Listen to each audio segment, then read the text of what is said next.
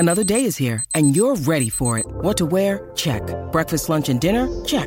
Planning for what's next and how to save for it? That's where Bank of America can help.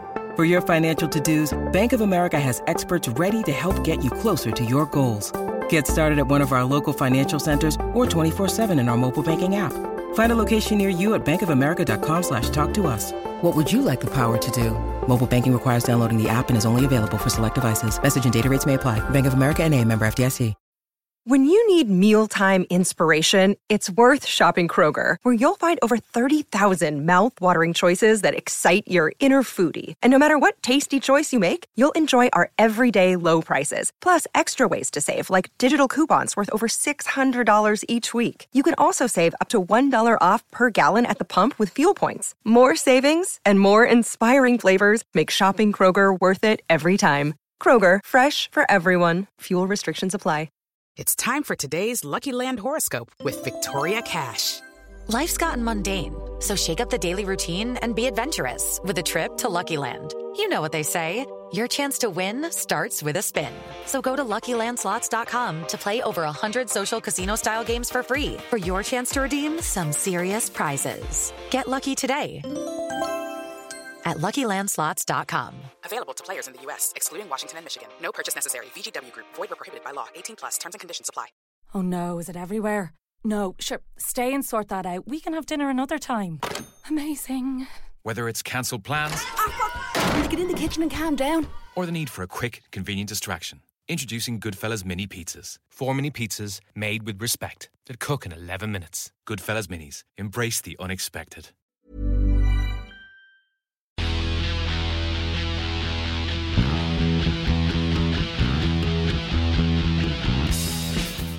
Welcome everyone, hello, it's the Blood and Mud podcast, the podcast that had a little tiny baby baboon on the bonnet of his car yesterday. I saw that, he seemed very excited. Oh, I tell you what, I tapped on the window with an empty packet of mints, you know, like a tin of mints that you get for breath freshening.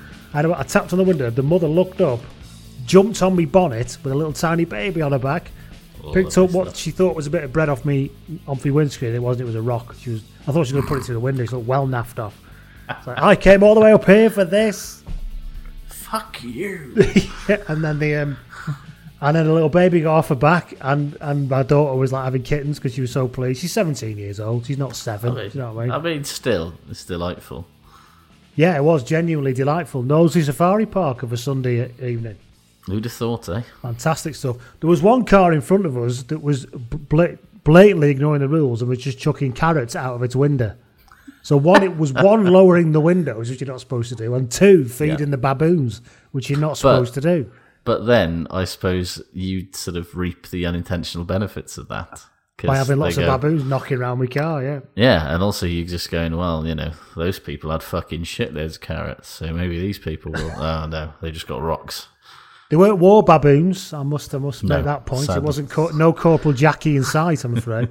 But yeah, and the thing is, what you did see, these rangers are not stupid though, because when they realised there were 8 baboons all round this one Vauxhall Astra, then the ranger comes out in his jeep because he's, you know, this is not his first rodeo. He's like, funny enough, I could spot baboon behaviour. He says, "You don't have to be David Attenborough to know what's going on here." Yeah, I mean, it's not the most, in terms of, you know, the perfect crime. It's not exactly. They're all sat there with carrots. 8 of them sat on one Vauxhall. Where have you got the carrots from, lads? Excuse me, sir, did you give the Tesco's. carrots to the baboons? But one of them, and they are amazing though, one of them was just like hanging off somebody's window and looking directly in through the window. And you're like, what's he doing? What's he seen? Or does he know him? He said, how's Tomo? Not seen him for ages. You all right? Sort of thing. But no, yeah. Baboons, man. They're outstanding. There's something about the primate. It is really weird because when I tapped on the window, the mother they look you dead in the eye. Yeah. And there is a strange, you know, there is a humanity to them because they are our relations, aren't they? I know. It's pretty fucked up, isn't it? Indeed. Anyway, enough of that. I'm Lee. Hello. Hi. And over there is... I'm Josh, the well-trained monkey. The well-trained monkey, yeah. Well, that's all I've got to say on that. What have you been up to? Do you have any primates on your car this weekend or any other animals? What did I do this weekend? No primates. No, not at all. I'll tell you what I did. What? I cleared out the garage. Again? You did this last year when you got your high value running machine. Low value, high discount, low value. High discount, low value, indeed. But the thing is, a year's passed now. And it's amazing how it creeps back in there, isn't it? But also, it's amazing that it's like when we moved in, how many half-full boxes that I, in just frustration, just put on a shelf with another half-full box. And so, actually, absolutely apropos of no reason whatsoever, I was like, right, I'm going to clear this shit out. And I ended up with like a car full to the tip on Sunday. Good man, that's a satisfactory day, that is. It was very satisfying. I've probably got room now to squeeze another high discount, high quality exercise machine in there if I'm lucky. I'll never have to go back to the gym again. I've got a garage with a pitch roof. I've probably told you this before. And we had boxes load of floor when we moved in, and I said enough is enough, and I built myself a mezzanine floor. I must have told you this. You did, yeah. So anyway, I put all the boxes up there, and now there's just so many boxes of shit up there. It's the worst thing you can do, because when they're out of the way, you just keep adding to it. When they're in your way, you have to address them. Yeah, that's what I did with last year when I did the Great Garage clear out. It was when tips were still closed, and so a lot of what I did was that I've also got a pitched garage roof, and I mainly just put things in boxes and then balanced them. Didn't put a box on the front saying everything's £10 in this box. I mean, we did that when we moved in. Yeah, we sort of ran out of steam with that. But yeah, I just put a load of shit that I would have taken to the dump into the sort of and balanced it on the slats of the roof, and it's still up there. I can't be asked. How is this for like kids' drawings when they're in nursery and stuff? I know you're supposed to love them, but there is a point at which you feel like, shall we just put it in a skip now? Because when we die, the kids are going to come in here and just do that. Yeah, they'll show it to their partner and go, look at this, and then straight into the recycling. When I die, my kids will be 70. Yeah. Or 170. Yeah. So, and to be honest, we had a load of boxes on the floor, and then the back layer of boxes at the bottom against the wall, I mean, 70% of what was in them was ruined, just damp. Yeah, so I just skipped a lot. Didn't tell the wife. So obviously. satisfying. Didn't tell the wife. So satisfying. Because otherwise she'd have been trying to rescue him for weeks. It would have been a torturous process. And therefore, and then you're in a situation where you just go, yeah, it's gone. Don't know where it's gone now, and you can't remember what's gone or what it is. Doesn't matter. Anyway, have you been clearing your garage out, or any other tips on mezzanine floors or anything? I'll tell you what I've got to do next weekend. What's that? Is you see my driveway. It's a standard sort of block. It's paved. one car size block paved. Quite a gradient though. Quite a gradient on it, but I tell you what, it's quite old now, and the fucking weeds, man. The coming up dandelions, in between the block. In between the block paving. It's like honestly, every year I have to do it twice. And it takes me a full day. Hang on, do you actually weed, or do you actually just spray them with something?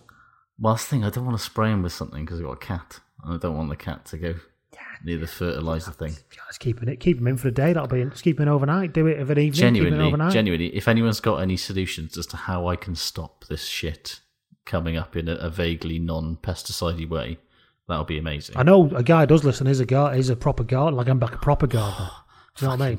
Tell me your wisdom. But I've bought one of them backpacks with a the gun sprayer backpacks that I fill with weed killer and give it the treatment.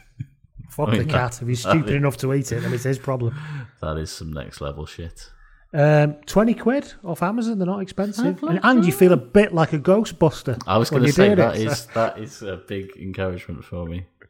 So you can get an all-in-one. You can get I mean, that's if men are allowed to be Ghostbusters now, Josh. Do you know what I mean? In this new world where only women apparently can be Ghostbusters, and that apparently so. Captain Marvel, that's a woman now. Fellas get shot now for doing stuff like that. Probably. God, I hate myself, even though I'm joking. You know what I mean? Imagine there's people who actually talk like that and don't despise themselves, or maybe they do despise themselves, and that's why they do it. I don't know. I think it probably is.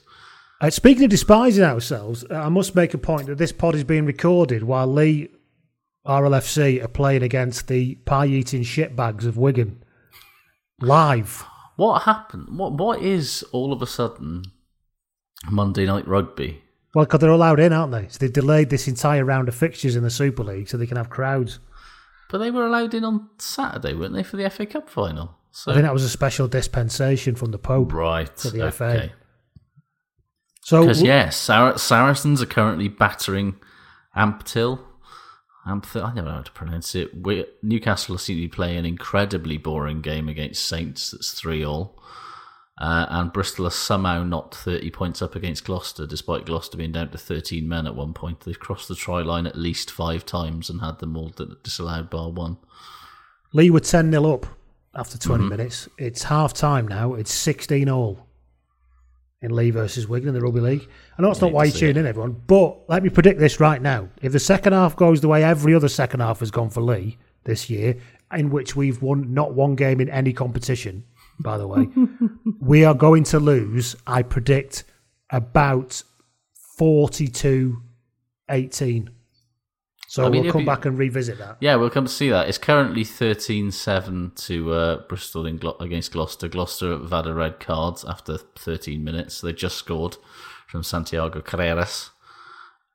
So I reckon that Bristol are going to make really heavy work of that for at least the next 20 minutes and then suddenly score a shitload of tries. We'll see. We'll see that. Let's find out later. So if you want to get in touch with us, with obviously how to kill block paving weeds. Oh, please. I don't want to do it anymore. I'm sick of it, all right? I can't bear it. Speaking I've of got a little knife thing that I have to go in between the paving and fucking yeet the bastards out. Yeah. Ugh, honestly, it's misery. So, and why is it right? You can't... You talk about planting stuff, and you read all these rules that don't put it in that, do this, and a fucking weed can grow. Honestly. In 0.5 millimetre with no soil in it. Yeah, in a bit of sand in between some fucking paving blocks. What's that about? It is a disgrace. If you want to get in touch with us, I'm at Blood and Mud on Twitter or Lee at bloodandmud.com. And what about you, Josh? At Josh Gardner and at Rugby. at Rocked_mag. Come on, mate. It's like Cardiff Blues, man. It's a brand that just won't quit. It's true. And I am going to keep calling them Cardiff Blues, so, maybe this is my penance. You know, I was doing curbs for me drive and all that. Yes. Well, now the date's been fixed. I'm having 20 tons of gravel delivered. And my dad has facilitated a sit-on roller, a little mini steamroller. Oh, that's just absolute dream. It's unbelievable amounts of fun. So see what happens there. So anyway, we're on Acast, we're on Apple and other podcast providers. We're on patreon.com/Blood and Mud, where you can come along and join, get access to the private Facebook group if you're a Patreon. Nearly 400 people in there now, would you, Adam and Eve? Fuck me, sideways. Yeah. Fair play to you all. Well, you can ask them now in the private group, see if they will do that to you, but I don't think they will. But and it's £2 a month, and you get all extra stuff on the Facebook group, and you get ad-free episodes, and not just that, you get extra stuff in your episodes, because we chop a bit out now, so your patrons get all the episode, non-patrons don't, as we know. It's £2 or £20 for the year, or £5 and £50 for the year if you want to come into the VIP lounge, where you will have a go, or we will have a go. They're doing a player bio for you. And this week, we've been storing them up for a couple of weeks, so strap yourselves in, because there's a few. We'll get through them as quick as we can, alternating as we do. First of all, Josh, in the VIP lounge, thank you very much, I'm going to say, to James Adamson, who's not only in the VIP lounge, he's paying above cover charge. Oof. Just because he wants to, because he's a lovely man. People. Anyway, James Adamson, inside centre James, was renowned as the best tackler in his club. Mm-hmm. However, since the new head contact laws came in, he's now the worst tackler in his club and a complete liability. Look, you live by the sword, you die by the sword. Who have you got, Josh? First up for me is Fraser Manson, Charlie, as he's known to his club mates at Helter Skelter RFC. Channels his notorious namesake by writing some absolutely god-awful poetry on the bus on the way to games. But he's an absolute lunatic, so nobody's brave enough to tell him that to his face. So they just let him just get on with it. Thank you, Fraser. Next up in the VIP lounge, we've got Paul Millam. Thank you, Paul. Paul Millie Millam had 142 appearances for Australia Sevens, only 3 appearances for the Waratahs during that time. Mm-hmm. And he is now the lead colour commentator on Rugby Flot, the leading rugby streaming service in the Ukraine. Doing well for himself. Look, everybody's got to carve out a career post-rugby, haven't they? Next up for me is Thomas Buckingham. Thomas played wing three-quarter for Richmond City in his RFC before taking a commission in the army and travelling to Burma, where he was awarded numerous gallantry medals for pacifying the locals both via musket and via rugby. He assumed that teaching the locals about football and Christianity would placate them somewhat when it was decided that their village would be levelled and turned into a tea plantation, but he thought extremely wrong. I love the term wing forward, and I want it brought back into normal rugby discourse.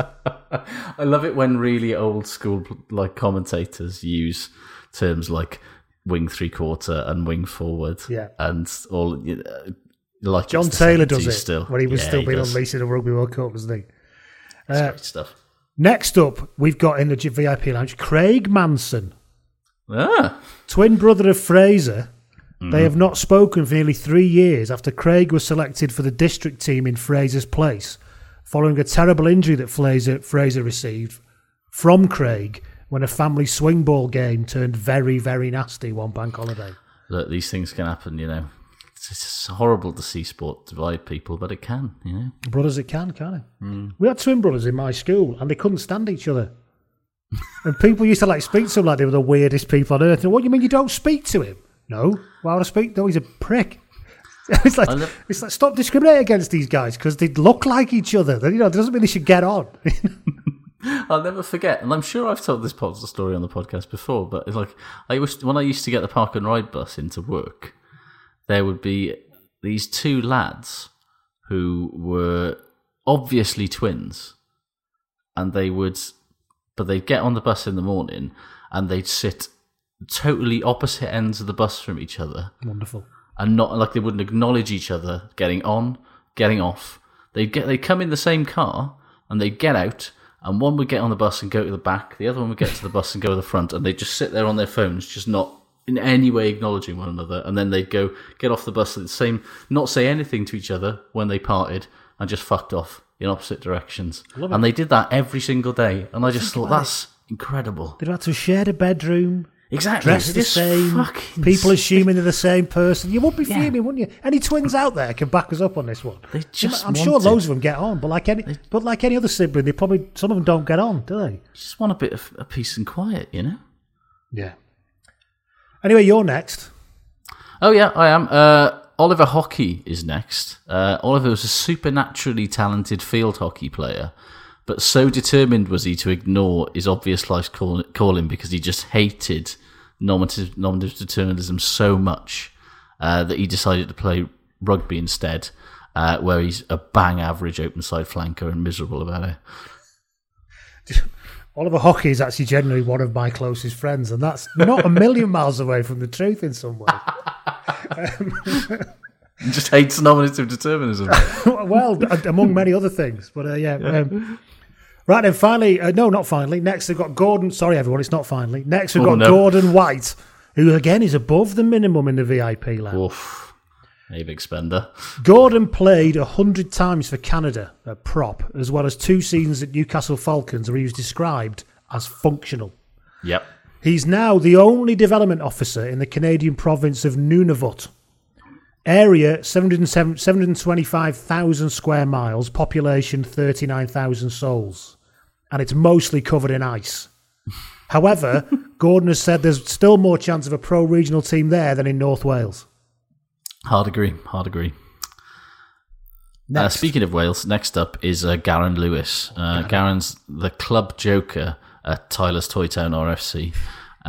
He thinks he's like the Andy Powell of the Southwest Valleys, right? And he's absolutely correct about that. He is, but not for the reasons that he thinks he is. The Southwest Valleys. I love the specific geographical valley locations in Wales. Next up, we've got Dara. It's the only name we were given when they signed up. Oh, so he's like a one name like Madonna. Well, outside half of West Town West's RFC in Galway, he fancies himself as a flamboyant type to such an extent that he's given himself one name. Oh. To, in his words, be like one of them Brazilian footballers. Lovely stuff. However, he literally can't even do a sidestep. Gotta say, you love it. You love to see those people, don't you? And finally, Sean Troy, the thinking man's prop, but actually, he studied classics at Oxford, right? Wonderful. His party trick, right, is to pop his unusually long ball bag out of the leg of his shorts, right? And then he goes up to someone and goes, "Oi, oi," and points to it. "What's this?" And points to his dangling ball bag. And when they look at him with a mixture of confusion and disgust, he goes, "It's the sack of Troy." And he finds this hilarious. Nobody else knows what he's on about. Sean Troy, Sean actually upped his contribution to the VIP Just to lounge get for that. I'd like to say we apologise, Sean, but you knew what you were getting yourself into. Sean, so I've got buyer you beware, do you know what I mean? I've got you a new party trick, so, A sack of enjoy. Troy. Anyway, that's the end of that. Thank you to everyone over the past few weeks who've come into the VIP lounge. If you want that kind of treatment, and why wouldn't you? Let's be honest. You can go up to bloodandmud.com. No, you can't. Patreon.com/bloodandmud. Come up to the window, get up to the turnstile, pay your money, clickety-clackety through. You get shown to the special area, and you'll, enjoy yourself. Indeed. We begin as we always begin, with a player spotted. We do. Callum Forsyth gets in touch on the email. He says, "I've got a quick player spotted for you from Glasgow. I was walking to the local Morrison's in Partick, and after crossing the road, I spotted a familiar face walking towards me. Passing me on the pavement was none other than former Scotland and Saracens back rower and member of Scotland's infamous Killer Bees, Mr. Kelly Brown. In each hand he was They pulling... really were not that killer, by the way. Brown, Beattie and... Oh no. Was it Barkley? Barkley, Yeah. Brown and Beattie, yeah. Yeah. In each hand, he was pulling along one of his daughters, Nice. both of whom were wearing roller skates and looking for all the world like he was an incredibly hard-worked sled dog. Final point from Callum, his eyebrows are even more impressive in person. I mean, I can only imagine. He's got the serious Groucho Marx going on, hasn't he? Must be the only Yes, guy a who can bit. go as Groucho to a party and not have to paint anything on. Yeah. Absolutely. I keep seeing things where people ask you to identify, weirdly, loads of things where people are asking you to identify the correct Marx brother, and I never get it right, even though I Where are know. you getting this? What do you mean? Where are you seeing this? What do you mean you keep seeing people asking you to? I don't know, on identify the correct Marx brother? In quizzes your dreams, and stuff. hallucinations. Yeah. On quizzes and stuff on Well, you telly must know recently. Groucho. Yeah, I know Groucho, but And it's Harpo. curly and... Yeah, but it all gets a little bit more difficult then, doesn't it? Yeah. Exactly. This See, I'm trying to remember them all now. There's Groucho, Harpo with a curly head, doesn't speak. Yeah. Zeppo, who's not in it much. Yeah. There's... Who's the one with the hat who plays piano? Can't remember his name. I'm Googling it now. Chico, Harpo, Chico, Groucho, there Gummo, you and go. Zeppo. There you go. Yeah, Zeppo's only ever in a film for about 2 seconds at the beginning. Yeah. It's However, they are the ones all I know, fuckers. but the ones I don't know, I really don't know. Chico has that way of playing piano where he points with one finger to play notes and the other end. It's just hilarious. Yeah. Anyway, the Marx Brothers. What's your favourite Yes. Groucho Marx line? Oh, I've had a wonderful evening, but unfortunately this wasn't it. That's a great one. that's a great I've one. had plenty of evenings like that. Is it news time now? Probably is, isn't It is news time. That is correct. Yeah. That it is news time. Hit me. Kyle Eastman's retired. At 31, yeah. How Yeah, have you forgotten he'd gone to Leeds Rugby League? Absolutely. I'll be honest with you, when he said, I'd like to thank you so much to Kevin Sinfield, Leeds Rhinos and all the fans, I genuinely had to go and check that Kevin Sinfield was involved in Leeds and he wasn't just thanking Kevin Sinfield, because that's what you do when you're at Leeds. To be honest, most people in Rugby League just thank Kevin Sinfield just for his mere existence. Yeah, exactly. Is that just part of Rugby League, when you retire? I just thank Kevin Sinfield for existing. I'd like to thank Kevin Singfield and the Lord our God for creating Kevin Singfield. He said, I've come to realise the passion to influence the game is no longer on the field. It's this love and respect for the game that leads me to this decision. Basically, he can't be asked anymore, which fair fucks. Time for that. Yeah, me too. And also there's the fact, I don't fancy having my head knocked off by somebody. Do you know what I mean? Exactly. And having to deal with all this stuff I'm reading about.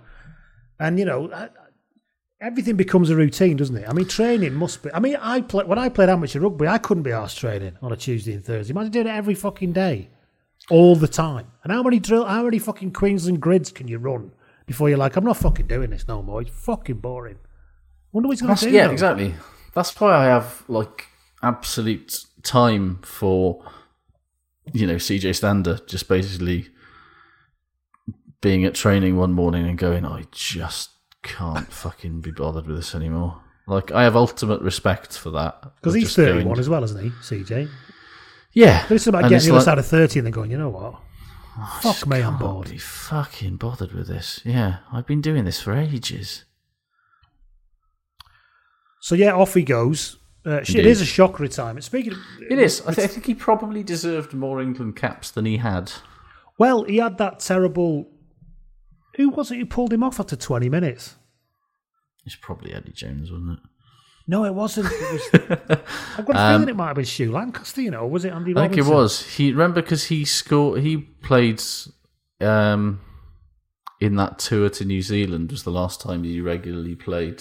Well, he started, he got 20 minutes. Well. He got hooked after 20 minutes, or hooked at half time. I can't remember what it is. No, Henry Paul was hooked after 20 minutes by Andy Robinson. That's why I'm getting mixed up. Henry Paul started an England game and got hooked after 28 minutes, I think, for reasons nobody could quite understand.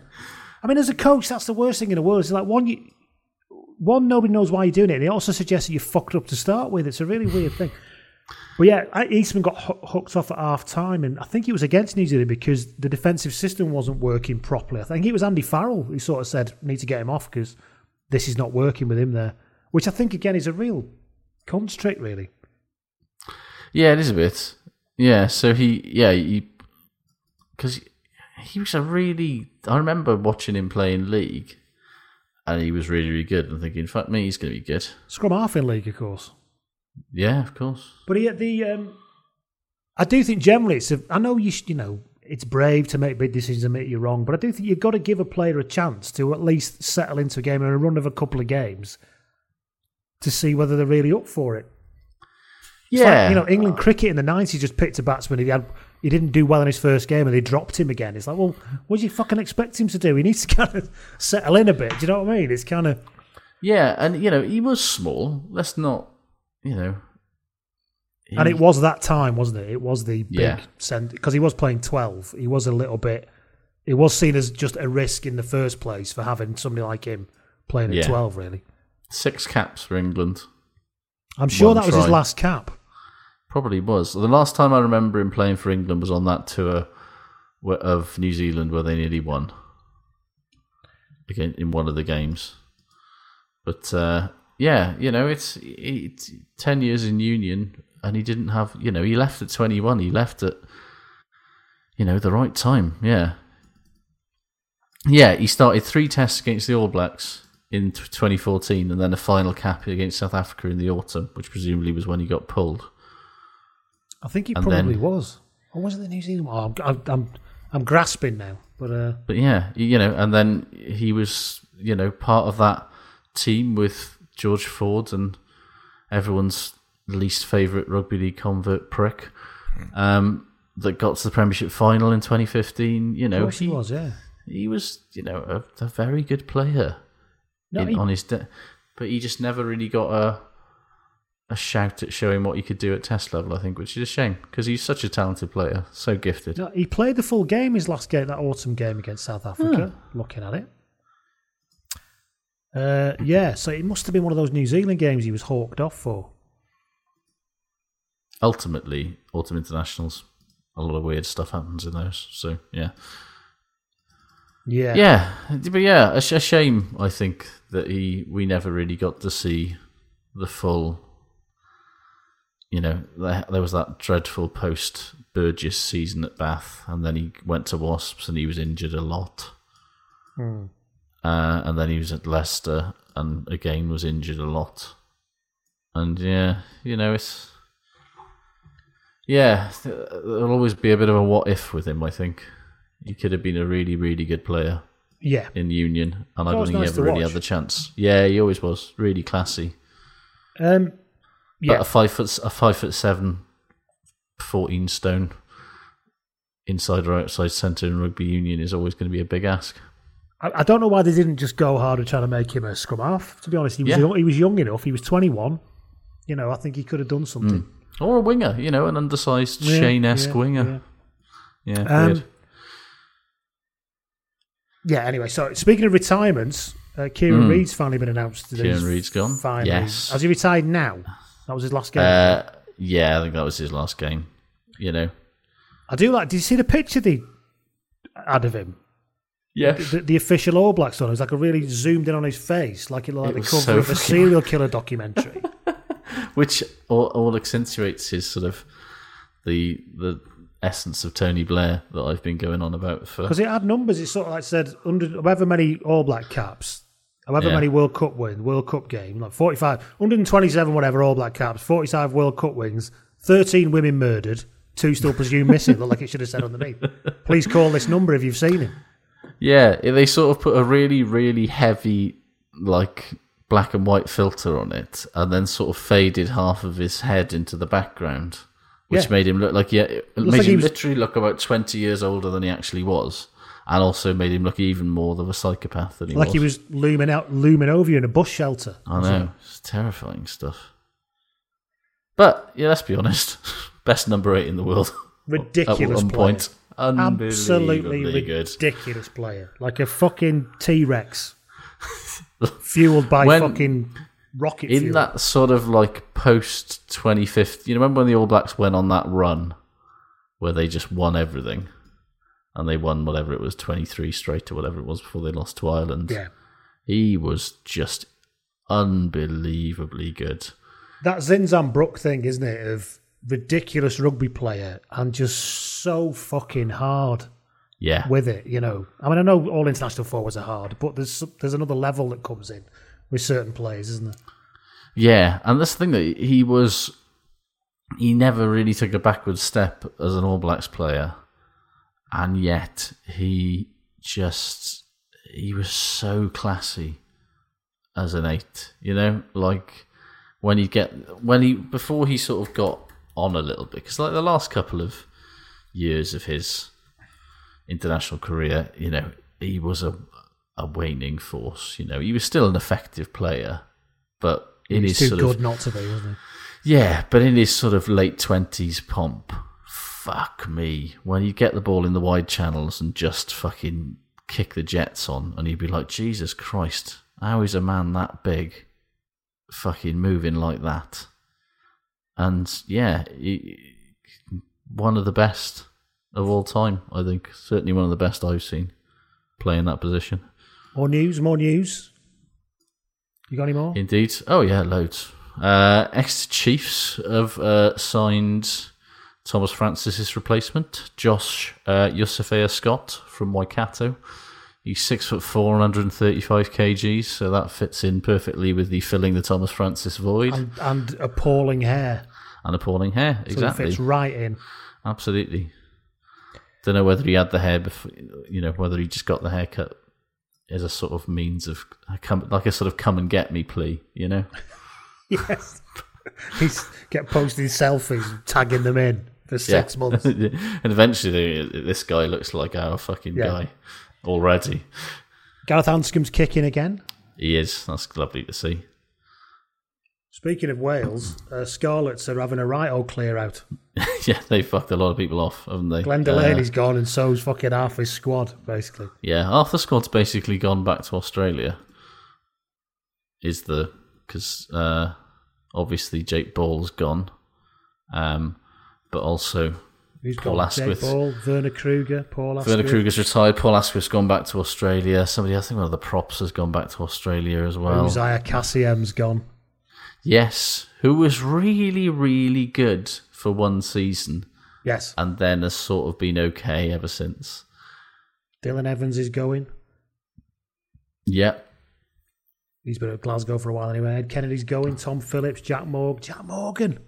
Yeah. Hello. Jack Morgan's coming to us, along with the... Scarlets just love letting promising young lads go to the Ospreys, don't they? I mean, it's a tactic. Absolutely. It's definitely a tactic. Keep it going. I mean, they've signed that Argentinian back row as well, haven't they? They've I can't remember what his name is. Neither can I. Thomas Lozano. Yes. So, he certainly fills one of the voids. I'm not sure if all of the... Yeah, they've lost a lot of okay players and some not brilliant players. They've lost a lot of squad players, and it sort of makes you think that they're either going to do a big old shopping spree in the summer, or they've got a lot of faith in their academy, which has been very good this season. So, any more news? Big news from France. The French Rugby Federation says that it will allow transgender women to play women's rugby as of next season. Going against the recommendations of World Rugby. With the 12 months suppression and with all of the below the measurement, I don't understand, but yeah. They've concluded that safety and fairness cannot presently be assured for women competing against trans women in contact rugby. However, allowing national federations to implement grassroots policies was the whole World Rugby thing. And France said, as you say, they must have satisfied various things that are, but it said rugby is an inclusive sharing sport without distinction of sex, gender, origin or religion. The FFR is against all forms of discrimination and works daily to ensure that everyone can exercise their free will in rugby without constraint. So they're the first national federation to ignore what World Rugby has said, basically. Although I thought USA Rugby had done something. I think they have, yeah. Yeah. And, the RFU have sort of said it, haven't they? They've said that they don't really are not going to stick to what they've said either, I think. I thought the RFU had come out and said that they were going to bar transgender. Yeah, it's sort of... that's the thing. They were proposing risk assessments, weren't they? Right. For transgender women to play rugby, which was not great. But it's a very positive step and a very progressive step from the FFR, who are not always the most progressive and positive union. So fair play to them. Yeah, so we'll see how that all pans out. I've stayed off Twitter today. I didn't really want to look at the kind of shit that would have been going down as a result of it. So I think it's a very healthy way to approach things. Yeah. Obviously, I'm just not engaged in the discussion. Just say what I reckon, and I think that's a good idea. And that's the end of the discussion. So indeed. Right then, any more news? No, I think that's all the news, isn't it? There's plenty of other news, but there is. Do you really want to talk about the news? Got a bit of correspondence, Josh. Hello. Correspondence. Love to hear it. Lovely patron David Williams messages. This is following our Anteater chat last week. About Big Mo the Anteater. Yes, yeah. Now, the reason why I'm reading this out, right? One, because, we love talking shit, let's be honest. However, because David is a zoologist. Oh, hello. He says, I'm assuming you don't have too many zoologists listening. Well, there's no evidence, but I'm assuming that you might be the only one. Loads of our geologists. Get in touch. Geologists? Zoologists. We've got them as well. All the ists listen to this. All of them. All the ologists. He says, I thought I could provide some Anteater facts. Fucking too right. We've got any baby baboon facts for next week, David, please. Send them in. He said, I don't know any Anteater war animals, unfortunately. But, well, listen to this. It sounds like, as David says, this is clearly a missed opportunity. Giant anteaters can weigh up to 50 kilograms and can fight off and possibly kill jaguars. Jaguars? Oh, hello. I love that. And possibly kill. Yeah. I don't want to go all the way and say it will absolutely happen. But they look like they can handle themselves. Jaguars have somebody pointed out. I did know it. I want to say that because I'm quite into the old big cats. So Jaguars have the strongest bite of all the big cats. Indeed. Because they actually jump on their prey's back and bite through the back of the skull. It's pretty fucked up. We have to admit, I mean, that's just like badass, isn't it? It's pretty hard. It almost seems like you shouldn't really need to do that when you're doing a jaguar, but they just do it because they can. And also, there are other options. There are other bits that you could bite. The soft bit around the front, for example. Yeah. There's plenty of soft bits on pretty much everything. And yet, Jaguars go, no, I'm going to fucking smash your skull to bits, pal. Won't see me coming until I'm biting through the back of your head. Anyway, and he says anteaters have been known to kill people. They've got 10 centimetre long claws and their arms are strong enough to rip apart concrete. Fucking hell. Or termite mounds, which is what they usually tend to go for, says David. Basically, don't fuck with them, says David. Yeah, anteater's harder than a coffin nail. See, my whole anteater perception is from that fucking dopey one of Pink Panther. 100%, yeah. So I just assumed they were kind of idiots. And also, look at them. Look at them. There's nothing. They look like absolute fucking lazy boys. You know. They do look lazy, don't they? And they got their silly little faces and their silly little fucking snouty things and their stupid long tongues, and you think this guy's a fucking moron. No. No. No. You wouldn't say it to his snout, would you? Eh? Fucking right, I wouldn't. I've seen how long those bloody claws are. So, zoologists listening, when we've asked somebody who might be a landscaper to get in touch with you about your weeds. Absolutely. Honestly, it's such a broad church, this podcast. We really are. We contain multitudes, we really do. So, that was that. Shall we talk? Well, you know, we put the call out for Your So Club, Josh. Oh, yes, we did. And we got a lot in, and we had a break for a couple of weeks, but I thought I'll move on to the next one. We've had a Scotland Your So... Well, sorry, we've had fucking dozens of Scotland. So many Scotland Your So Club. This fucking woke you up, you Scottish people, I tell you. You want somebody who sounds like they're not quite good enough for international rugby? Hold our beers collectively. Allow me to introduce you to everyone who played for Scotland between 2001 and 2015. So, Your So Club. Now, we had quite a lot from Scottish readers. Yes. And to be honest, I've picked the one that kind of sums up everybody's submissions. But Pete Elder got in touch, Ian McGilt got in touch. So many people got in touch. And this one's from UNM. He says, me and fellow Patreon David Rogers had a bit of a laugh pulling together our Your So Club, with the greatest of respect, of course. The Scotland 15 edition. This was made all the more difficult in that so many players were capped by virtue of player volume and pro team opportunities. Even players with 40-plus caps, again, with the greatest of respect, says Ewan, would be peak Club 15 material in the Premiership. It's true. He says, caps, appearances and mundane details are to the best of my knowledge based on Wikipedia and sporadic secondary source checking. Otherwise, have not been listed. E.g., Glasgow and Sevens may say Colin Shaw missed out, as I was unable to confirm or deny his involvement in defecting to South Korea as per his wiki page. You don't have to defect to South Korea. You can go there quite freely, Ewan. Yeah. That's just called emigrating. That's fine. He says, nor was I able to corroborate Alan McDonald's nickname of the Stomach due to his amateur competitive eating, according to what some sources say. He says, but please enjoy our humble offering and thank you for the pod. No, thank you for this, Ewan. The pod's a breeze compared to this kind of research. Prop forward, we have Ed Calman. 101 caps for Glasgow, 24 for Border Reivers, 12 for Scotland A, and 2 full international caps when he was called to replace Moray Lowe. Fucking hell. In the 2012 Six Nations. Christ. Bonus, he was also called up to Gale Force, that's Gale as in Gael, Gale Force. Lovely. A composite team that played in the British and Irish Cup in 2009-10. God, I don't remember that at all. I don't remember that at all, but I kind of feel a bit like dirty just trying to think about remembering it, to be honest. Gale Force in the British and Irish Cup. A bit sick in my mouth there. Number 2, hooker, Dave Cherry. Yeah. 53 London Scottish caps, 31 Edinburgh, formerly at Stade Niçois even, before a meteoric rise to 5 Scotland caps and 3 tries. Despite being arguably the informed hooker of the home nations going into the summer, I fear he will go the same way as Daryl Marfo and forever be behind the pecking order for international honours. He actually did have a reasonable Six Nations, Dave Cherry, and I'm all for people who don't look like they should be there. I'm all 100%. For it. Number 3, John Welsh, the terroriser of Ellis Genge. 109 Glasgow caps, 56 and counting for Newcastle, 12 Scotland caps. That is more than I thought for John Welsh.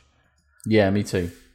With the final one being giving away that penalty in the 2015 World Cup quarter-final versus Australia. Of course it was him, yeah. Fortunately remembered more for his weightlifting records at Glasgow and his chip and chase in the Premiership, and nearly taking Ellis Genge to task who reversed quite quickly. Oh, yes. Second rows, we have number 4, Fraser McKenzie. Only just announced his retirement. 100 caps for Edinburgh. Club captain. Also played for Sale, Newcastle, and one appearance for Glasgow. under-19s, under-20s captain, 3 caps for Scotland A, and called up to Scotland squad for the 2012 Six Nations, but was uncapped. I mean, that's almost perfect. That is almost perfect. Entry, everything's there, isn't it? Everything's there. And I can barely remember him. Another perfect bit of criteria. Yeah, he's basically, I can barely remember his face.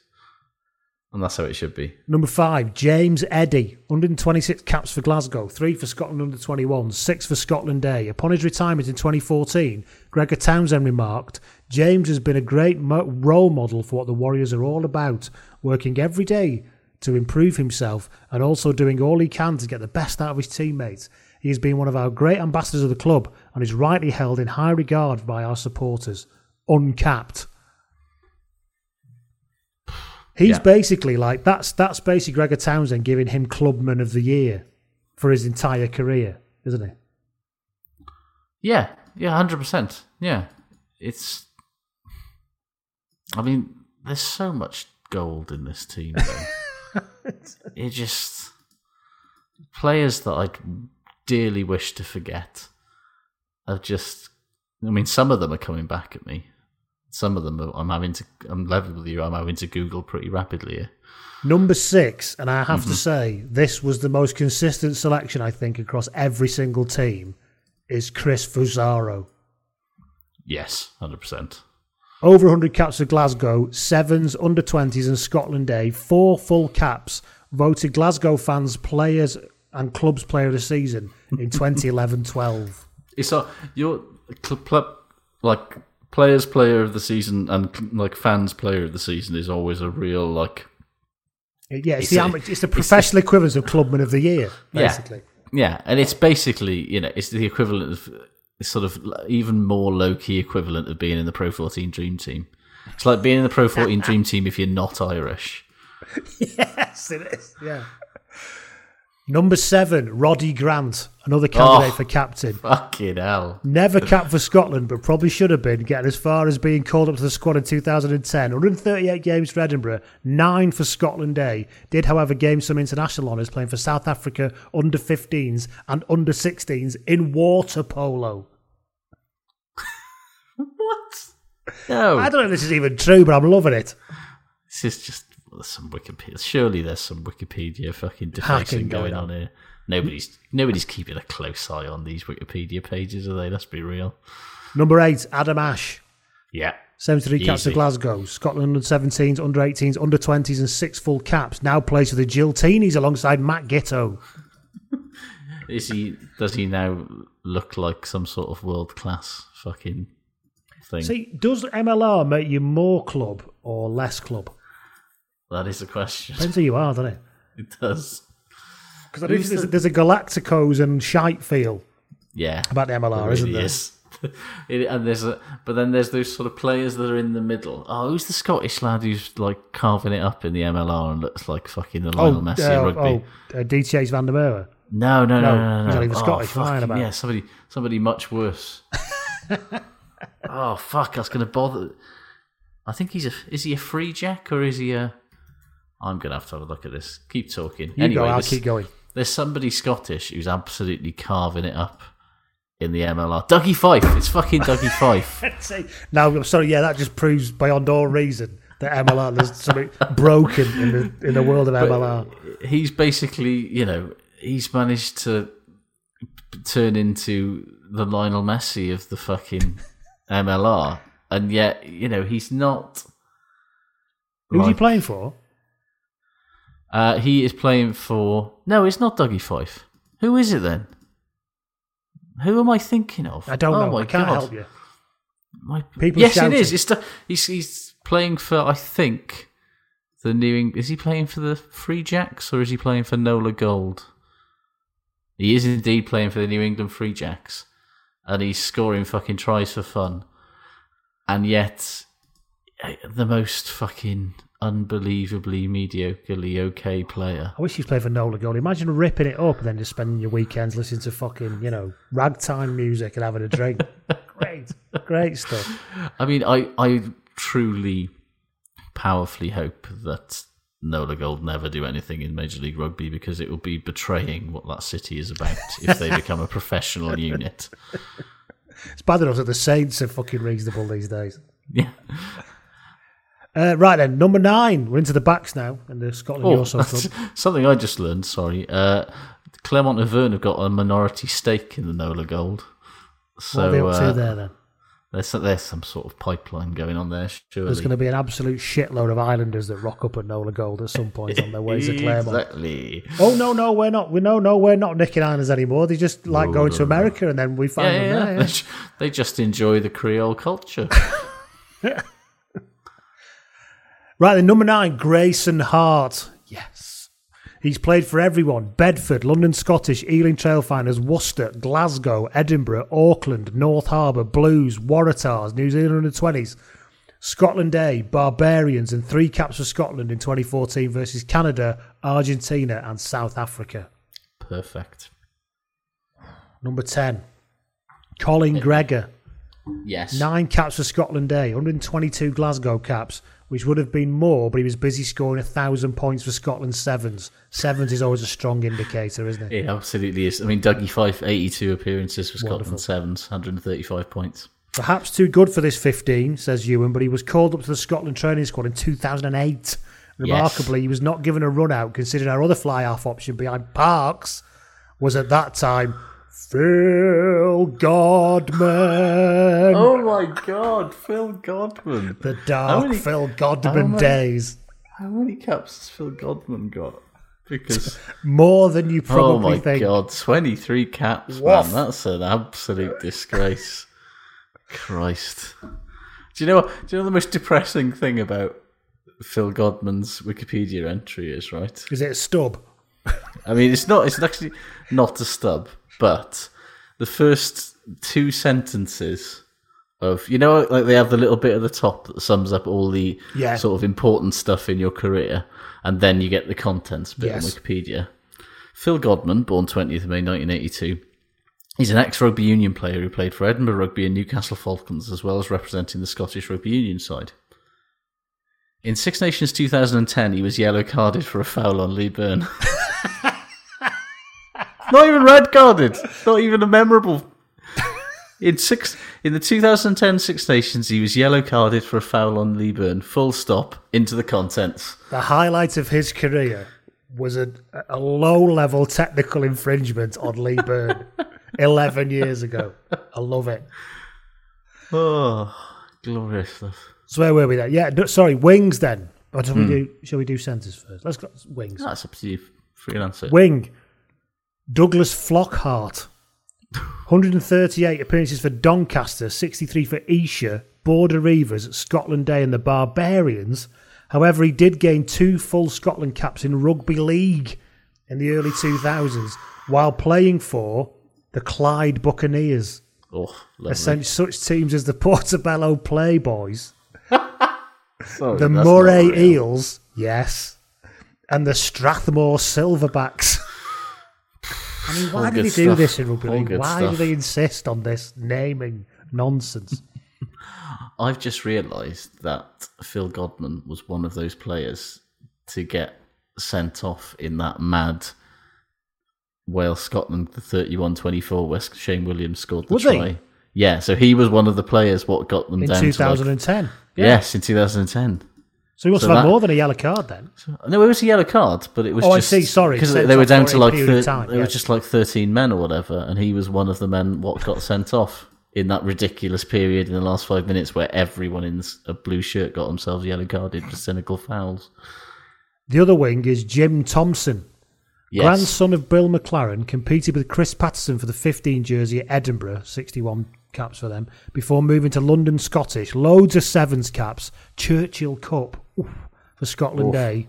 He was called up to the Scotland squad in 2010 for a summer tour of Argentina, and while named on the bench for the first test, was an unused sub and dropped for the second test. That's devastatingly peak Club 15 material, says Ewan. I genuinely... fucking gun to my head police lineup no memory idea whatsoever. If my children's lives were on remembering this guy, I would not be able to summon it from in my wherever it is in my brain. in the limbic system. It's so deep in there.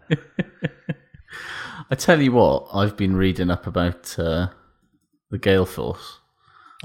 Right. Just because I couldn't... Yeah, I thought he looked distracted, ladies and gentlemen. He wasn't really listening. I know why now, but go on. But I accept it. The only evidence of their existence is an archived page from 2009 on the Scottish Rugby official website that is headlined "Gale Force set to cause a storm." Tell you what, you're an editor, Josh. You must respect that work. I mean, I respect it, but Jesus fuck. Yeah, amazing. I mean, it's all very depressing. Cooking up a storm in the British and Irish Cup. Did it ever happen? Like, there'll be like, how many times did the Gale Force actually play? They played Cornish Pirates. Oh my God! On the 28th of November, 2010. Exeter Chiefs took on the Gale Force at Sandy Park. Newport took on Gale Force. Leinster took on Gale Force. Oh my God. Is there any Gale Forces in here that's actually good? There's the first squad. Alex Dunbar, heard of him. Ooh. Rob Harley, Grant Gilchrist, Stuart fucking Hogg! Stuart Hogg played for the Gale Force. Oh my God, this is like a... I mean, for some reason Nicky Little's in here. What the fuck, man? This is incredible. Nicky Little? Yeah. Stuart McAnally's in here. Bloody hell. Fraser Brown, David Denton, Chris Vasaro. That's about it. They must have all been, 14? Most of them at that point? They were players that were in the academies, so Stuart Hogg was still playing for Heriots at this point. But fuck me. Does anybody out there have any memories of actually seeing the Gale Force cooking up at, what was it? Bringing a storm, whatever it was they were supposed to be doing. I can assume that they didn't. But they were so half-assed that they didn't even, like... They had like a sort of... They let Ayr go in there because they won the Scottish Cup the year before or whatever. And then they were like, we need another team. Oh, we'll just make up this thing and we'll give them a stupid name and we'll let them play. Why not? I can't find any... I can find the thing. Do you want to hear what Rob Baxter said? About Gale Force? Before the game, yeah. What did he say? He said, we were met with fierce competition from Newport in their previous game, but we regrouped fantastically in the second half and won it. It's time for those players who created that momentum to take it into the Gale Force game. We'll back them again and they will be a better team this weekend. And I'll level with you, there is not a single player that I recognise. No, Phil Dolman's in there. Phil Dolman must be in there, Of course he's in there. And Ben Moon is in there. But other than that, there is not a single recognisable Exeter Chiefs player before, there or since, in that. Yeah. It's now my life's work to try and find out what the fucking... Josh is leaving this podcast means to write a treatment for a book and hawking it around every sports publisher he can find. Okay. Oh, I've got it. So the Gale Force's results were they lost 29-8 away to Cornish Pirates. It's a long way to go, that, isn't it, to lose? 15-0 against Exeter. That's also a long way to go to lose.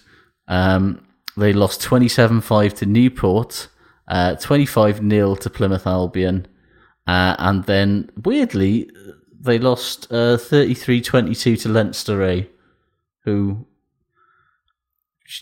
by far should have been the team there that I would have thought they were decent. Yeah, so long, Gale Force, we hardly knew ye. Yeah, I don't think they appeared in 2010-11. Let me just check. I want some reportage from you lot. This is out there. Who remembers seeing Gale Force play? They were gone. The next season, Ayr, Curry and Melrose were entered instead, whereas it was Ayr, Heriots and Gale Force. I'm amazed a brand like that did not persevere beyond that one season, I'll be honest. Literally, they lasted 5 games. With a zip. It's a lot of work to create that name and everything for 5 games, isn't it? But imagine, they finish as in their existence as a rugby team with an 0-5 record, a minus 94 points difference.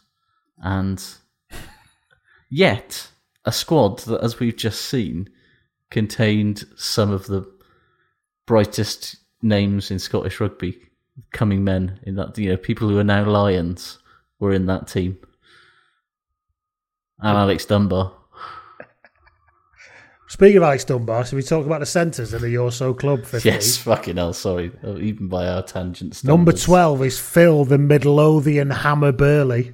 Who can forget his crushing right hand on Pascal Pape that time? That definitely was not a ridiculous dive by the Frenchman. No. Anyway, 73 caps for Edinburgh. He played for Bay of Plenty, Canterbury, Chiefs, Highlanders, Sunwolves, and gained 1 Scotland cap off the bench in the big win over Australia in 2017. He now plays for what sounds like a Star Wars peripheral bad guy character in Japan. Cuden Voltex. Yeah, that's not a real rugby team. No. Come on. No. That's somebody stood next to Greedo in Mos Eisley Space Station in A New Hope. Yawanawanga. He's that guy. Anyway, yeah, that's Phil Burley. Number 13, Chris Dean. 86 games and counting for Edinburgh. He's a live player. Under 20s. Called up to Scotland training squad in 2019 but was uncapped. However, a good talent and still time to play himself out of the You're So Club 15. Keep your eyes on that one, Chris Dean. Not to be confused with the ice dancer. Number 15, Peter Murky. 116 appearances for Glasgow. Also played for London, Welsh and Bath, Scotland A, and 3 full Scotland caps in losses to New Zealand, South Africa and Tonga in the Andy Robinson era. Was named Glasgow club captain on a temporary basis while the Scotland internationals were away at the 2015 World Cup. Again, Josh, I am telling you, you could put a cannon up my arse and threaten to fire it, and I would not remember who that guy was. Same, 100%. I feel we should hand this over to our friends at the Scottish Rugby blog podcast, because they'd have a field day with this stuff better than we would. I bet they remember Gale Force as well. Of course they will. Of course, especially if it was a Borders thing. Oh, yeah. So, there you go, the You're So Club. We've had loads of them in. We've had one, when they said the other week that the main hub, the gyratory system of You're So Club appears to be Northampton Saints. Mm-hmm. Somebody sent in a Northampton Saints You're So Club 15. Oh, can we so have that one? We'll visit that one week. So a quick update on the Bristol game, by the way. Bristol-Gloucester. Bristol have now had, and I'm not exaggerating here, 66 minutes have gone, they've had 8 tries chalked off by the TMO. They had 4. They crossed the line 4 times in the first half. 8 for no tries chalked off. It's 18 points to 7. And yeah, imagine being the referee that chalks off 8 tries and doesn't just want to fucking just quit your job immediately because you're not making the world a better place. Because you're just a miserable bastard. Yeah. You clearly hate absolutely everything about life. Oh, they scored another try. Here we go. Bristol. So finally, they've got a 3rd try, I think. Back at Lee Sports Village. Oh, hello. For a report. Yeah. Hit me. 16 all at half time. My prediction was we would lose 42-18. Yep. It's currently Lee 16, Wigan 30. So we're definitely not going to win. It's just a question of how humiliating it's going to be now. Maybe, there might be some plucky fighting. There might be some not. We look just exhausted by the time you get to the 60th minute of every game. It's terrifying. To be honest with you, I know how they feel. Yes, well, yeah. Speaking of which, it's 61 minutes now. Fuck me. So we're going to pep ourselves up for the last run here by saying goodbye to our non-patrons. Bye. Oh no, is it everywhere? No, sure, stay and sort that out. We can have dinner another time. Amazing. Whether it's cancelled plans... Need to get in the kitchen and calm down. Or the need for a quick, convenient distraction. Introducing Goodfellas Mini Pizzas. 4 mini pizzas made with respect that cook in 11 minutes. Goodfellas Minis. Embrace the unexpected. The world of work has changed dramatically and organisations are evolving. A full or part-time MBA from UCD Smurfit School equips managers to react at pace and deliver change. Now is the time to transform your career and gain a new business network. Join our virtual MBA Experience Day on Saturday, November 20th. Register at smurfitschool.ie/events. UCD Michael Smurfit Graduate Business School, developing impactful business leaders. So we will move on to Shit Good. And this is when we welcome back our non-patrons. Hello. You missed an awful lot of chat about how silly rugby union is. Yes, and that's if you don't tune in for that, then what are you here for? Quite frankly, exactly. Have you got any shit then, Josh? Yeah, I'll tell you what's shit. And I'm going to maybe sound like a slightly sort of sore winner here, but the condescension of the Dragons by Premier Sports pundits on Sunday after they lost to the Ospreys. Like, Dragons are a decent team now, right? And they should be extremely pissed off at being basically hammered by 40 points at home by the Ospreys. Certainly with this team that they put out. But the way that they were being fucking eulogised about, and the sort of condescending, like, pat on the head, but don't they play some stunning rugby stuff? It's like, if I was a Dragons fan, I'd have been so pissed off with that. I'd be like, fuck off. Actually analyse this game. Actually analyse properly why the Dragons playing some lovely rugby mind isn't good enough when your fucking entire pack gets shoved up its arse at every scrum, and why is that a problem? You know, it's like, it's just so lazy. It's like, so like, oh yeah, they scored some nice tries. Didn't Jonah Holmes play well? Yeah, they did. Played really well. But they still they got fucking 40 points put on them at home. That's a problem.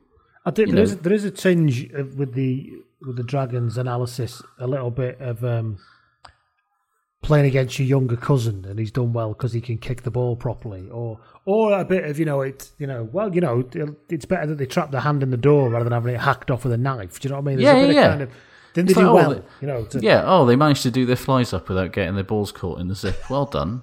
It's like, no, that's not what it should be for. And the thing is, you can give credit for the strides they've made this year, which of course they have without that. Yeah, and I think that's the thing, the desire to give too credit to how far they've come, which is far, is not helpful to a team or respectful to their fans to sort of constantly want to depict them as plucky losers. People with kids, they're not. People with kids will know this, right? In primary schools, they always have some kind of weekly Golden Kid Award for the best behaved kid that week. Or in Wales, often called Seren y Wythnos, Star of the Week. Yeah. And you can guarantee it's always the kids that are a fucking nightmare that win Star of the Week every week. Because it is literally, well done, you haven't fucking turned a table over this week, have an award. Because it's positive reinforcement. I get it, right? Yeah. But we all know this little dance that's happening here. I don't think the kid even believes it really. But, we all know it's part of the behavioural positive reinforcement dance. And I do think there's a little bit of the Dragons of like, well, actually, yes, it's amazing that you haven't managed to chop your own fingers off with the scissors this week. Well done, have an award, sort of thing. Yeah. And it does them a disservice, really. Absolutely, it does. Yeah. And, treat the Dragons with the respect that they deserve as a proper team now. And what about the well-behaved kids? What about the Ospreys who behave well all week? Just be working hard. Why don't they get an award, eh? I mean, the Ospreys are absolutely nothing behind their scrum on the weekend. But thankfully, that pack of forwards had 2 lions in it and was very good. Yes. The end, and they managed to somehow overcome the Luke Price factor. Which remains a team with big Luke old Price in shit it scoring 42 points, man, against a team with internationals in. Incredible stuff. It's not great, is it? Incredible stuff. What have I got this shit? Henry Slade's interior decorating plans. Fucking hell. The state on that.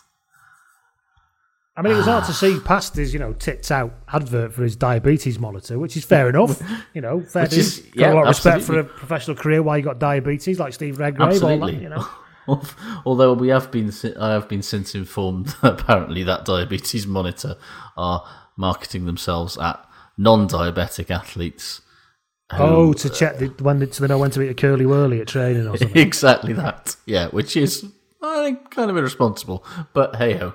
I actually saw a woman working in McDonald's with one of them on their arm, and I thought it was a new like nicotine patch or something. Yeah, a really full on nicotine patch. Yeah. But of course, his wallpaper was a fucking war bonneted. Yeah, mural. he's got a race. He's playing catch with his delightful baby daughter in front of a giant racist caricature. And why? I mean, I'm sorry. Native people and their culture is a beautiful thing. It is. It doesn't look so good painted on a wall in a flat in Exeter. Yeah. Not just because you shouldn't fucking do it. A very obviously new built home in Exeter. It's kind of ugly. Not a look. Yeah. It's kind of, if that was changing rooms, they'd be walking in and going, "What the fuck have you done to my living room?" By the way, imagine when he comes to sell that house. Maybe it's their forever home. Maybe they're going to live there forever. But you're the estate agent. You're walking around and you just go, "What the fuck is that?" Get some fucking magnolia out and get that sorted. That needs to be white by the end of the week. My mate, I don't care how many coats it takes. True story. My mate's mate. Who lives in Manchester, big City fan, got block paving done and had MCFC put into his block paving in Manchester. It's like, how are you going to fucking sell this now? Because most people who are football fans don't really want it on their drive anyway. Yeah. And you've alienated half the city you're trying to sell to. Insert your own joke about United fans not being in Manchester here. But that is obviously patently bollocks. United is fucking full. Sorry, Manchester is full of United fans. And Salford and surrounding areas. Yeah, who were all those lads that fucking smashed their way into the place the other day? They haven't come from. Oh, wasn't that great though? When they were trying to goad Gary Neville and Jamie Carragher to condemn it. I absolutely loved that, and I also loved that it revealed the rank fucking hypocrisy of those people who worked for Sky who got so angry about everything. I mean, wouldn't you say, Jamie? Wouldn't you say that breaking into a ground like this and doing these things is tantamount to, Nazism? Wouldn't you say that, Jamie? You just think about it, got a frustration. Yeah, great. And he wouldn't have it though, would he? He was like, no, I understand why they're fucking frustrated because I'd be angry as well. Yeah, I respect the people who didn't get sort of all, damn, this is a step too far. No, it's not a step too far. It's not nearly far enough, frankly. And I'm making a point that most people are not breaking shit. Stop focusing on the fact there's a very small number. There was loads of fucking middle-aged women outside saying this is our club, and we're having it taken away from us. And instead they were focused on the one knobhead in a Rab gilet who was deciding to fucking throw shit inside the ground. One knobhead in a Rab gilet. It basically sums up the rugby union in England as well. So, yeah. Anyway, Henry Slay's wallpaper. Shit on the Twitter, Josh. Gary Gorge gets in touch. He said, shit, and this is again linked to last week. He said, for years, I've happily had pairs of identical black work socks and never thought about the individual wear and tear or loss of elasticity in them. Thanks to last week's pod, that's all I can think about now. So thank you very much for that, says Gary. What's really worried is that Gary is a pilot. Oh, and you need to keep your cockpit hygiene, Gary. You can't be minding about your socks when no.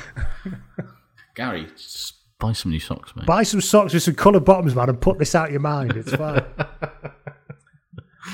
Any more shit from you before I go back to the, No. James Reese gets in touch. He says shit is Premier Sports. Oh, here we go. Yeah, Premier Sports punditry, specifically the Dragons wank circle, giving player of the match to a Dragons player, despite the fact they got fucking hosed. I don't think they got hosed, and we'll talk about Iron Owen in a minute because he was very good. But fucking hell, yeah, it was like, what, you're going to just ignore that Justin Tipuric played like a fucking man possessed for 80 minutes for some reason, by the way. What the fuck is Justin Tipuric and Alan Wynne-Jones doing playing 80 minutes, 2 weeks on a bounce in the Rainbow Cup? Maybe they really want to win this thing. I'd love to see a webcam of Warren Gatland when he got told that news. I'd like to see a webcam of Warren Gatland when the Ospreys get to the Rainbow Cup final. And Alan Wynne. He'll be in South Africa already, I guess. I was going to say, but Alan Wynne, basically the entire fucking Bulls pack gets 80 minutes to try and take the Lions captain out of the tour before he even gets on the plane. Oh dear. Reece Knott gets in touch. He says, maybe it's just my sociopathic tendencies, but people feeling the need to explain how sad it is that Mike Brown's career at Quins is over seems shit for me. It's almost like they think he had no choice when it came to stamping on Tommy Taylor's face. Yeah, I've got no sympathy for Mike Brown that he's not going to get to, he literally stamped on someone's face. Yeah, it's not like he's had a hammy go or something, is it? Do you know what I mean? Exactly. It's like he's not a cruel injury luck. No. Dennis Suter gets in touch. He says that shit is Eastman bowing out at 31, but at least it's on his own terms and with all his faculties intact. Yeah, good point, Dennis. Our German listener, Josh, who pops up quite frequently. I'll do my best with this one. I think it's Wiebke Marschalk. Right. Gets in touch. He says shit is that I'm conscious that he might not be German. He might just live in Germany. But anyway, he says shit is the trench warfare apparently going on between German 15s and the 7s programmes. Yes, I love this. Niche reportage from Tier 3 European rugby. I love this shit. He says no matter if the allegations about player treatment and creative reallocation of national funding are true or just a disgruntled ex-pro settling scores, no one comes out of this looking particularly well. But hey, hashtag rugby values and all that. I don't know what most of that is about, but I want to find out. Me too. I'll have a look and send us a bit more information. I mean, they've probably got a budget of about 27 quid and they're rowing over how it's been allocated. I love it. Did you see that whole thing that kicked off with the Canada Sevens, the women's Canada Sevens a couple of weeks ago? Jesus Christ, what is going on? Like, you know, they've had this quite a few. This comes up perennially with Canada. Yeah, half the bloody team basically accused the union of ignoring the fact that their coach was a fucking psychopath, basically, and this was after he'd been sacked. Basically, just it's not good enough. It's still bad. What are you doing? And it's what's going on here? The other thing that comes up in Canada, every 4 years they siphon money out of every other part of the thing and throw it all at the men's team, don't they? Yeah, for the and World everyone Cup. goes bananas like, yeah, but if they don't qualify for the World Cup, we can't pay for rugby in Canada for the next 4 years. So, yeah, and Kingsley Jones and Rob Howley ain't working for fucking free, pal. No, I mean the governance looks a problem. Yeah, it does. I'll tell you what though, if somebody offered me the chance to coach Canada, that's quite a nice gig, isn't it? It's not bad, is it? Yeah. Oh, yeah. You can live in Toronto for a couple of years. Have to work about 2 months out of every 12. The players are broadly better than most of the ones they'll be playing against. And if you've got to go and play Wales or England or something, you just accept that you're going to get absolutely battered and use it as an excuse to go and see the family. Lovely. Yeah. Matthew Borthwick gets in touch. He says, shit, that playing well against Harlequins is now the bar for Lions selection. This is Alex Genge chat, isn't it? What about playing four Harlequins? Is that a bar as well? We've been trying a lot of that recently. Turner had a good game on the weekend, but nobody's suggesting he should replace Jamie George in the squad. And good is Genge and Turner throwing everyone about a bit, yes. Indeed. Final shit is Sean Flynn. He says shit is the ref mic picking up the heavy breathing of a knackered ref for the full 30 minutes of the Lions Stormers game. Like having an overexcited Paul Williams on the couch next to you. Oh, Sean, you said that, not us. Right, should we move on to good? I'll tell you what was out of hand, right? Was I watched the Sharks versus the Bulls in the other half of the Rainbow Cup. I watched the first half, and it was 12-9 at the interval, and it was just unwatchably 2009. Mornay Steyn and Kerwin Bosch basically doing what they did. So I was like, do you know what? I'm going to watch something else. 12-9 at half-time, right? Full time, 43-9. Mornay Steyn, man of the match, as they score Mornay fucking... Steyn, 127 years old, man of the match. They scored about 7 tries in the second half, and he was man of the match. Mornay, 36 years old, Mornay. He's going to end up starting for fucking Springboks, and he's going to do it again.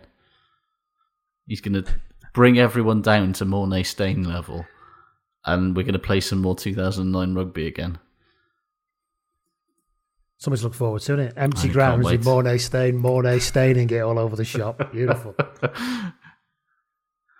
What else have we got here? Good, we're on good now. Adam Rees says, good was Josh Bag of Organs Turnbull. For 2 weeks in a row, he was good. I'm surprised as you are, but clearly he had a point to prove after listening to the pod. Yeah, well, maybe I'll tell you what, though.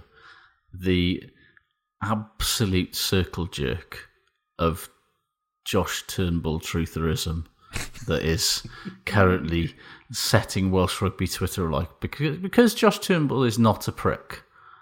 Every single person in Welsh Rugby wants to basically say how he should have more Welsh caps than he did. And I'll tell you what, he has exactly the amount of Welsh caps that he deserves. 4?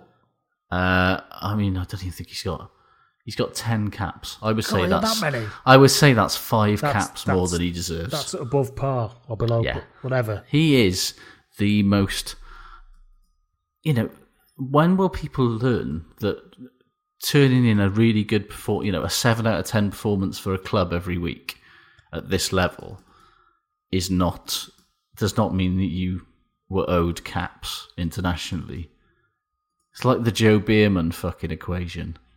Just because he was a solid 6 to 7 out of 10 player every week for a decade for the Dragons and the Ospreys, he never got a cap because he never deserved one because he wasn't good some enough. People get caps and it's not a completely undeserved cap, but stop pretending it shouldn't have been more than that. Yeah. Aaron Shingler. Do you know what I mean? Yeah. Perfectly solid. Probably deserved the handful of caps he's had. Lou Reed. Nah, you're taking it too far now. How many caps has Lou Reed got? 5. Yeah, that's about fair, I'd say. He's all right. Ollie Cohn got a cap at that point. There were bad times for Welsh second rows. Lou Reed. Ollie Cohn, man. Remember that? Walked down Dirty Boulevard to get his international caps. Took a walk on the wild side. Hey, do this all day. Lou Reed is my age, I think. So his parents, or he's a year or two younger than me. So his parents absolutely knew what they were doing by calling him Lou Reed. Yeah, because Lou's really not a very common name for a lad. Is really it Lewis? Is he Louis? No, he's Lou. He's literally called Lou Reed. It's a borderline cunt trick on part of his parents, you've got to say. We've ruled it, I'm afraid. It's been ruled, Mr. and Mrs. Reed. He was born in 1987 and you called him Lou Reed. Well, that's only 2 years after the New York album, so come on. In Treorchy. Maybe they never heard of him. That is possible. It is possible in Treorchy that they never heard of him. Right then, Sam Andrew Mars gets in touch. He says, good was Glasgow, especially George Turner played like a man possessed. He did. He looked very good. Yeah, he did. Grant Taylor gets in touch. He said, good, grounds are reopening and I'll be cheering on the Falcons from the North Terrace on Monday night. You've been cheering them on to a win, Grant. Congratulations to you and everybody up there. And I can't wait for you to win the Premiership every year in the new regional format we've just devised. So, Ross Mather gets in touch. He says, 100 games for Wasps. Jimmy Gopperth is good. He's been a real influence over the last few years at the club. Yes. Indeed. Rugby 24/7. Sorry, go on. I was going to say, good for me. 2 weeks on the bounce now, actually. Ashton Hewitt on comms, proving that being an intelligent and thoughtful person who isn't afraid to speak their mind in general life is good grounding for being a commentator, because he was engaging, he's insightful, and unlike every other current and recent ex-pro, Shane Williams, he's not afraid to sort of actually say what's going on and call out stuff that's shite when it's shite. I like John Barclay for that. He's good. Me too, actually, yeah. Barclay's got a whiff of the I don't give a fuck about him, because I think he feels like he was slightly hard done by in Scottish rugby. So he has absolutely no problem sort of slating everything and everyone, which I'm here for. Rugby 24/7 gets in touch. He's as good as Jonah Holmes, scoring tries for fun. 10 tries in his last 9 games. Impressive stuff. I'll tell you who Jonah Holmes is, right? You're all right. Jonah Holmes is your 2021 Redux Dan Evans, in that he has found his level of looking absolutely excellent, which is, he's really been brilliant, particularly since the Rainbow Cup started. But he's going to get caps for Wales in the summer, and he's not going to do anything with them. And then he's going to go back to the Dragons, he's going to play really, really well again. And the chatter will never stop, but the truth will always be the same. And the reality is that the Dragons have signed him for international player money, and what they've got is a very above average club player. And absolutely here for him, he was an absolute he's a great watch. He's a great watch. He is. He was bags of fun to watch, really hard to tackle, big unit, but he's 28. He's not getting any better. He's there. He's like sort of Warren Gatland's like last fart in the lift. Of course he was, wasn't he? Yeah. He's like, I'm going to bring this guy into the setup just so you can try and work out what to do with him. I'm going to wind Wayne up by signing this lad onto a really big contract. There'll be no way he can get out of it. It'd be great. What have we got here then? Good. Rose gets in touch. He says, good as Richie Monger. Having him on your team is tantamount to cheating. He's playing very, very well, isn't he? Very well.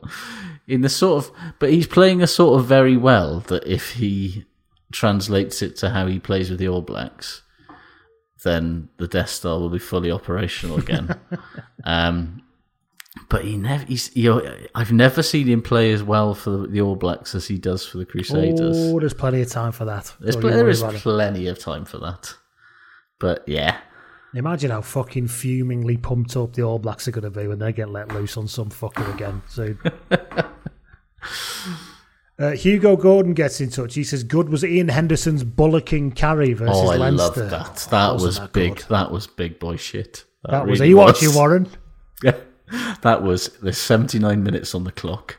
Yeah. And I've got Born to Run playing in my head. Oh yeah, and I am just going to run through all of y'all. It's a town full of losers, and I'm running through all of you to win. Yeah, I enjoyed that a lot. Jan Kurtzy gets in touch. He says, good is Tom Curry versus Bath. So, but shit was Sales Discipline versus Bath, and generally one yellow card away from a Premiership record. Yes. They barely a game goes past where they don't get down to 13 at some point. But because of that, they're really good at defending with 13. So fair play. Yeah.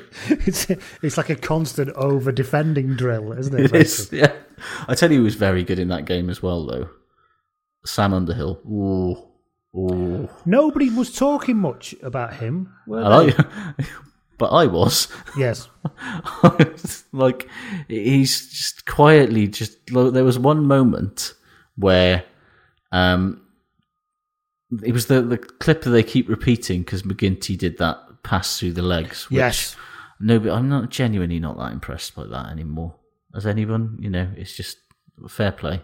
But there was that moment. He was basically at the ruck on their 22 when that move started, and he just tracked all the way across the field, sort of sprinting back all the way into his own 22, and didn't bite at any of the moments where his teammates bit. And then when it got to the last man on the outside, he was bang straight in the tackle and over the ball.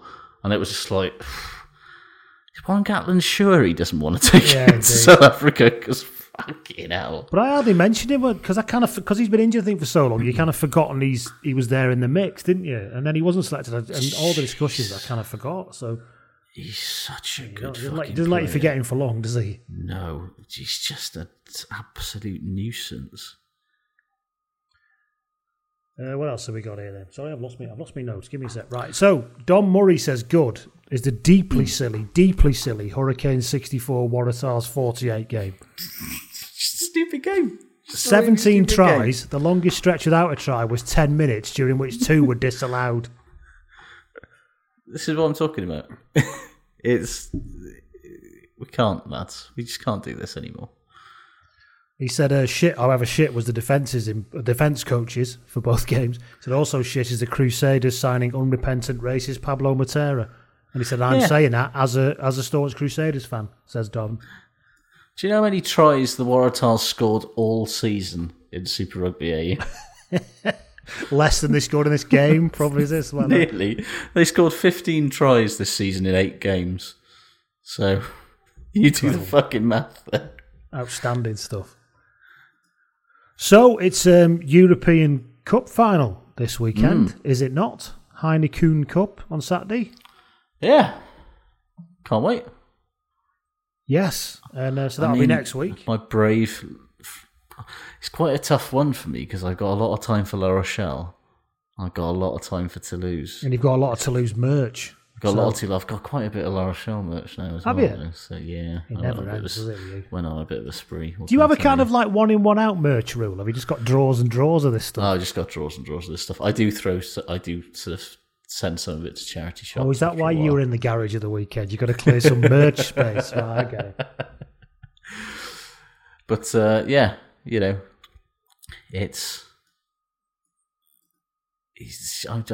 don't know who I want to win more. I want La Rochelle to win. I'm going to say that right now. I want La Rochelle to win because they're more fun. But then I hate seeing Ronan O'Gara happy. Oh, God, I've forgotten that bit. Yeah, see. Whereas with Toulouse, think about his little face. His little think face. About his big little face. His big, square, massive head. Yeah. Yeah. Oh, anyway, all right. Well, we'll see how that goes. We'll talk about it next week, and we'll speak to the rest of you all soon at some point. Goodbye. Thank you, everyone. Bye. And there's my dog. That's amazing. All right, mate. Bloody hell, Carrick. Perfect. Goodbye. Bye. Oh no, is it everywhere? No, sure, stay and sort that out. We can have dinner another time. Amazing. Whether it's cancelled plans... Get in the kitchen and calm down. Or the need for a quick, convenient distraction. Introducing Goodfellas Mini Pizzas. 4 mini pizzas made with respect that cook in 11 minutes. Goodfellas Minis. Embrace the unexpected. Sports Social Podcast Network. It's time for today's Lucky Land horoscope with Victoria Cash. Life's gotten mundane, so shake up the daily routine and be adventurous with a trip to Lucky Land. You know what they say. Your chance to win starts with a spin.